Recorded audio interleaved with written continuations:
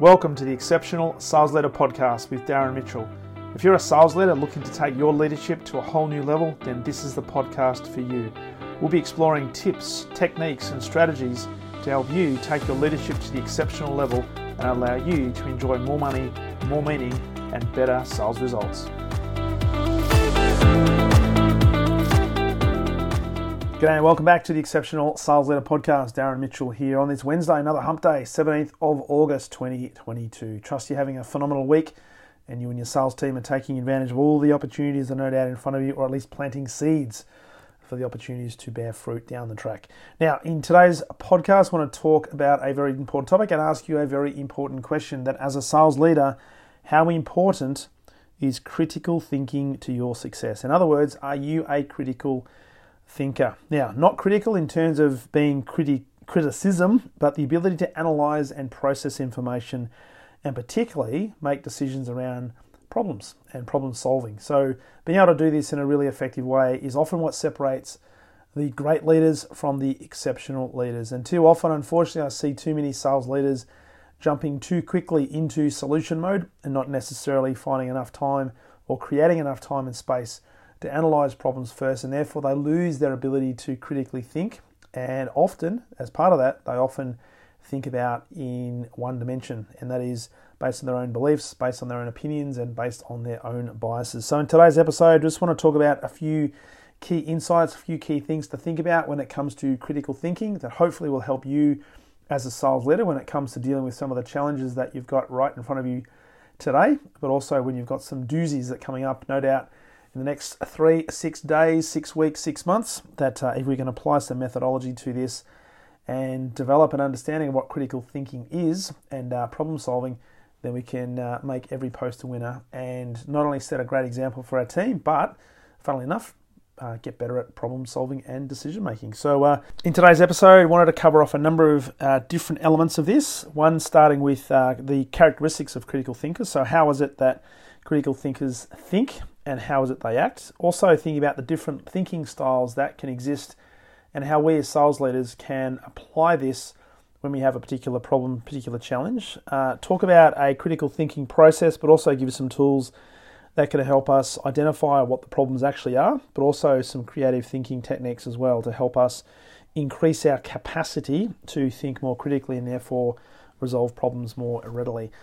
So firstly, let's consider some of the characteristics of exceptional critical thinkers. And you might have some examples that you have in terms of people that are in the public eye or even people that you work with who you believe have the capacity to critically think and who you believe, based on your experience with them, they are fantastic decision makers. What are some of the things or some of the traits that they demonstrate and they have that enables them to be critical thinkers? Well, first of all, how they think is typically different to most people. First and foremost, they are inquisitive and they are curious. They are fair in the evaluation of evidence and also other people's views, and they're always looking for what is the other person's perspective here. So they're not necessarily closed-minded to thinking that their way is the only way. So they've got this open-mindedness and a willingness to have their own beliefs challenged. The other thing they're good at is able to formulate judgments with evidence and reason. Now, the way they act is they will question everything. They will carefully examine all the ideas and all the information. They'll look behind the obvious. They'll question the obvious. And as much as possible, will avoid making assumptions because they are very much aware of what their biases potentially are and how those biases can impact not only their decision making, but also their perception of what a problem that sits in front of them. The other thing that a great critical thinker is good at is able to put different hats on in terms of understanding there are lots of different thinking styles that exist and being able to put themselves into the shoes of the different thinking styles and look at the problem, look at the situation from that particular perspective. So the 5 thinking styles, the first one is the synthesist. And this is a creative thinker who likes to imagine new ideas and new possibilities. So they are naturally creative and naturally curious, and they're constantly going to be asking the question, what if this could work? What if we did this? What if we did that? Always the glass is going to be half empty. So being able to put yourself into the mind, the thinking mode of a synthesist is a great way to actually start to get creative. Then you're going to have the idealist, and the idealist is they like to work towards achieving the big picture goals, and often they're going to be very future oriented. So they'll set high standards, and some may even think they're quite a perfectionist. They're looking for perfection, looking for ideals. And certainly as a sales leader overseeing a team, we've got to be good at casting a vision, and we've got to know what the future looks like. We've got to know what success looks like. We've also got to understand there might be some challenges along the way, but taking on the idealist's view is enabling us to cast the visions of the future, keep our eyes on the future, also maintain those high standards. But also thinking about, as we go through the process, there'll be challenges that will be presented to us, which means we have to put the different hat on, and one of them might be we need to be a bit more of a pragmatist. So a pragmatist is a person who is quite practical, quite logical, and they like to think about what can be done to achieve results today. They're more action takers, and they like to be able to tackle problems in a more logical fashion, and they tend to think a little bit more in the short-term fashion.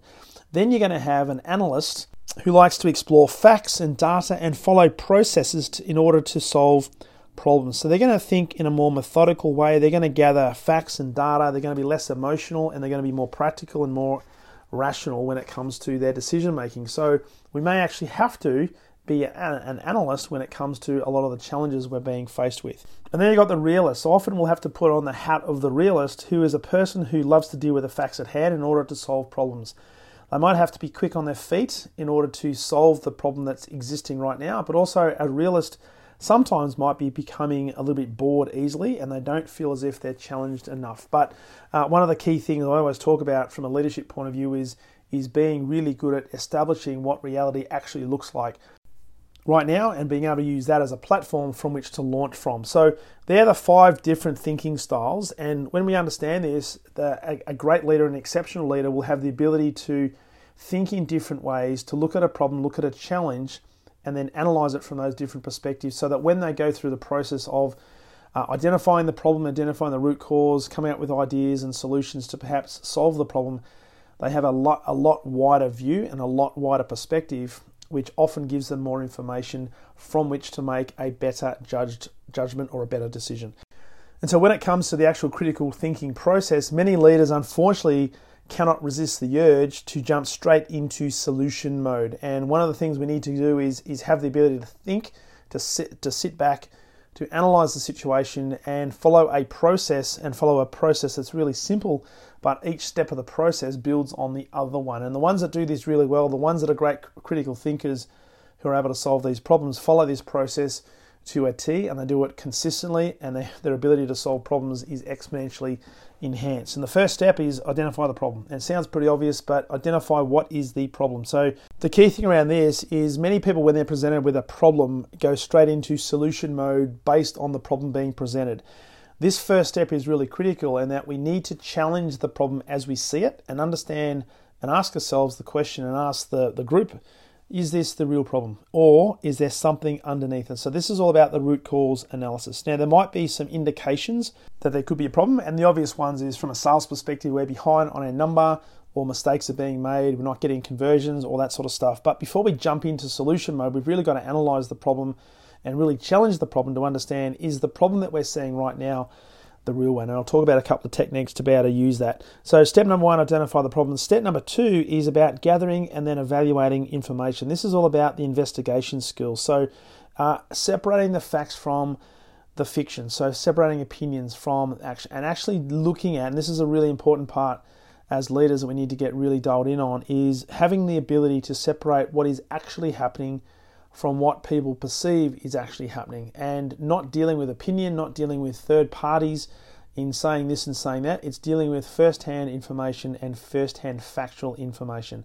Step number 3, once we've done that, is to be able to generate some alternative solutions. So this is about the creative thinking process, looking at what sort of ideas we can create, and there's a number of techniques that I'll cover up briefly in terms of how to do that. Step number 4, based on those generations of solutions, is to select and then implement a solution. So think about all the ideas that we've created. There will be a list of potential solutions. So this step number 4, is which step or steps will be the most appropriate to take in terms of the solution that will give us the opportunity of solving the root cause of the problem. And then step number 5 is to evaluate the solution. So you've implemented that solution, and we've got to ask the question, has this solved the problem?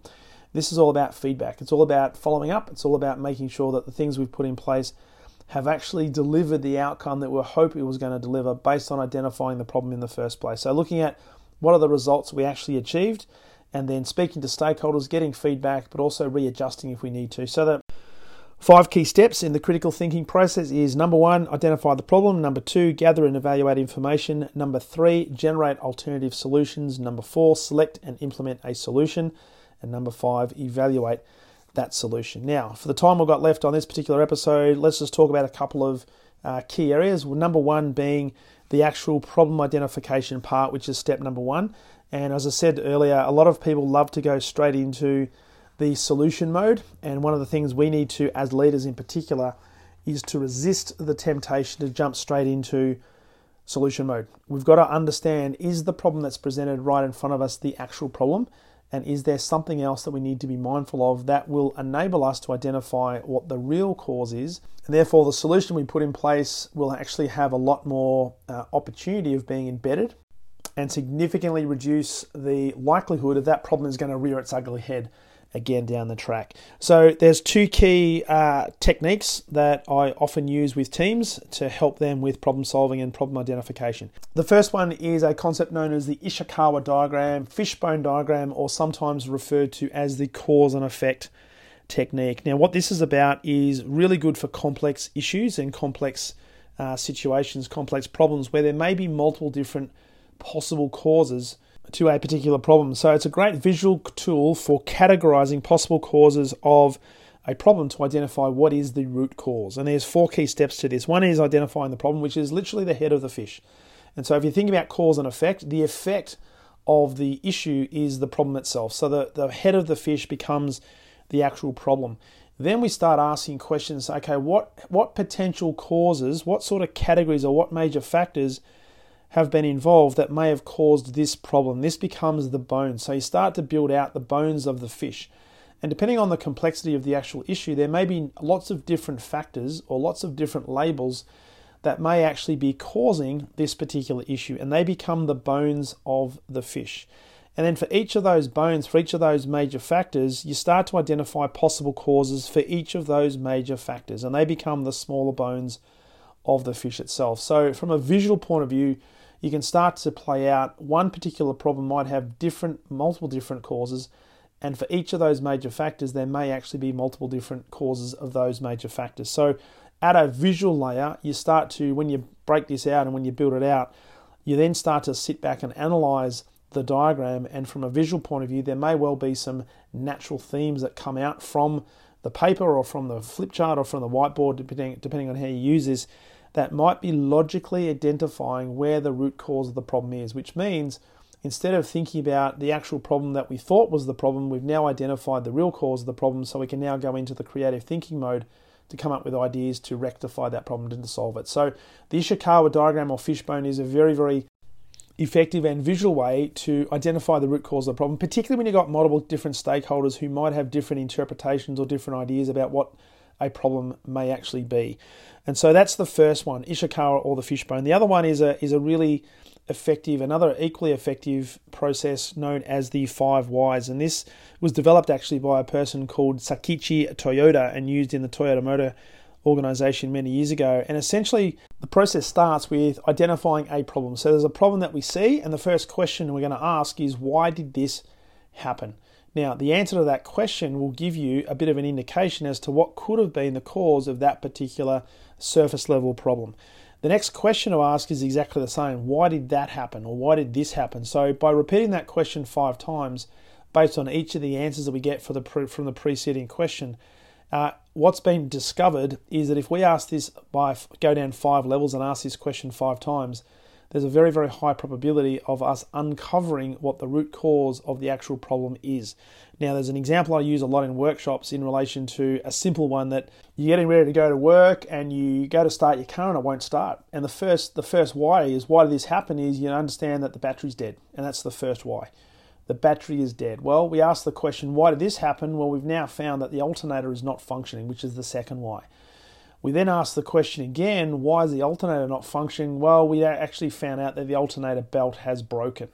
And why is that? Well, why has that happened? Well, we've also found that the alternator belt was well beyond its useful service life and it has not been replaced. And when we get to the fifth why, we now start to find out what the root cause is, and that is that I have not maintained the vehicle according to the service schedule. So rather than complaining about and trying to solve the problem at the surface level that the car won't start, and yes, you might have to replace the battery, but at the end of the day, the root cause is that I haven't actually serviced the car as often as I should have. So the solution we put in place is to now put a service schedule and adhere to that schedule, not simply replace the battery, which is just a short-term thing. Because if I don't service the car, there'll be other things that will happen. So using the 5 whys is a great way to get to the root cause that will enable us to then identify what the actual problem is. Once we've done that, then we can now readily look at what are the different solutions we can put in place to solve this problem and make that problem sustainably solved. So not having that problem repeat itself over and over and over again. So from a creative thinking point of view, and certainly this is important when it comes to critical thinking, there are 4 key frameworks to use. Number 1, brainstorming, and brainstorming is pretty simple. Some key things to remember around brainstorming: it's all about getting as many ideas on the table as you possibly can, not being self-critical and not being critical of others in the brainstorming session. There is a time for being critical, and that's at the end. Once all the ideas are out, we then go through and think about which ones have merit and which ones don't.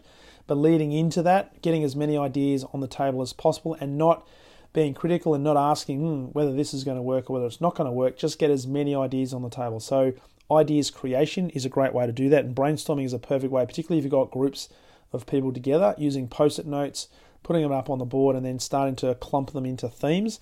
Mind mapping is another great way to do this as well, in terms of building out different frameworks, in terms of branches of a tree, if you like, connecting different concepts so you can actually get a bit of a mind map. There's one that I often use which is really, really effective, and that is imagining the opposite, which is a technique that gets you to approach a problem by stating the opposite outcome that you would like to achieve. Then what we do is we work through the list and identify ways to ensure that the negative doesn't occur, or we implement tactics to avoid or to reduce it. So a classic example that I used just recently with a group who their real goal was to implement a new software package for their team that would be easily able to be used by the staff. And so the imagine the opposite concept was, how do I now implement a software package that no one uses? And so thinking about some of the elements around that, what are some things that would have to happen to put in a software package that nobody would use? Well, some of the possible answers that came out of it was, hey, we don't involve the team in the decision-making process. We make sure that the software is slow and it's hard to learn. There's no manuals associated with it. There's no training that's provided. And we make sure that there are lots of IT bugs and glitches in the system. So there's some things looking at the negative side. Now, if we actually did the opposite to that, we may well actually find a solution to the actual challenge, and that is providing a software package that everybody wants to use. So it's a great way of doing that and getting really, really creative, imagining the opposite. And the last one is a very famous one. It's a creative thinking tool made famous by a gentleman by the name of Edward de Bono back in 1985, and it's a mindset shift, and it's enabling us to look at different hats, and it's called the 6 thinking hats. And if you want more information on this, it's all over the internet, so by all means go and Google the 6 thinking hats or de Bono thinking hats. There are so many schools and school kids now using this and embracing this as a way to understand and appreciate different people's perspectives, but it's also a phenomenal way to solve problems by putting on different hats or taking different perspectives. So at a really high level, you've got the blue hat, which is the process hat. It's all about thinking about thinking. You've got the white hat, which is all about the facts, gathering information, being very neutral and very objective. You've got the feeling hat, which is the red hat. It's basing yourself on how you're feeling right now.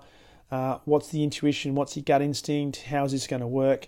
You've got the green hat being the creativity hat. It's all about the ideas, the alternatives, and the possibilities.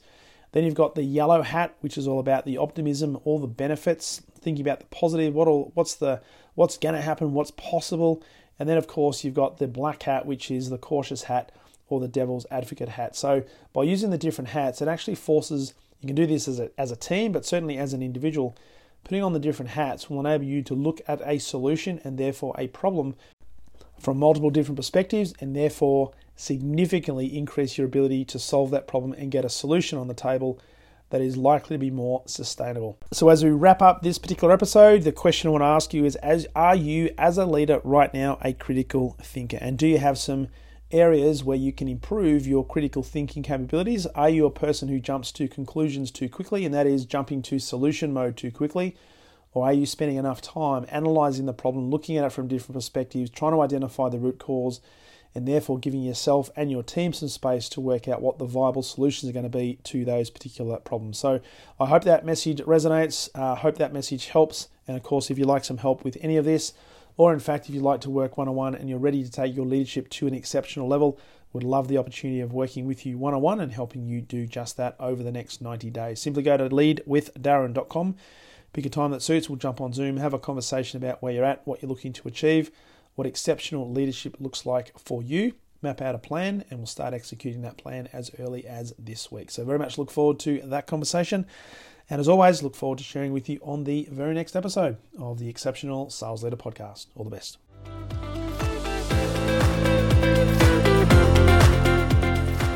Thank you for listening to the Exceptional Sales Leader Podcast. I trust the information in this episode has been helpful in your journey towards becoming exceptional. And remember, please take the time to rate the show, subscribe to the show so other people can find it. But also, if I can help you, jump on my calendar, go to leadwithdarren.com, and let's have a conversation about how I can help you along your journey to being exceptional.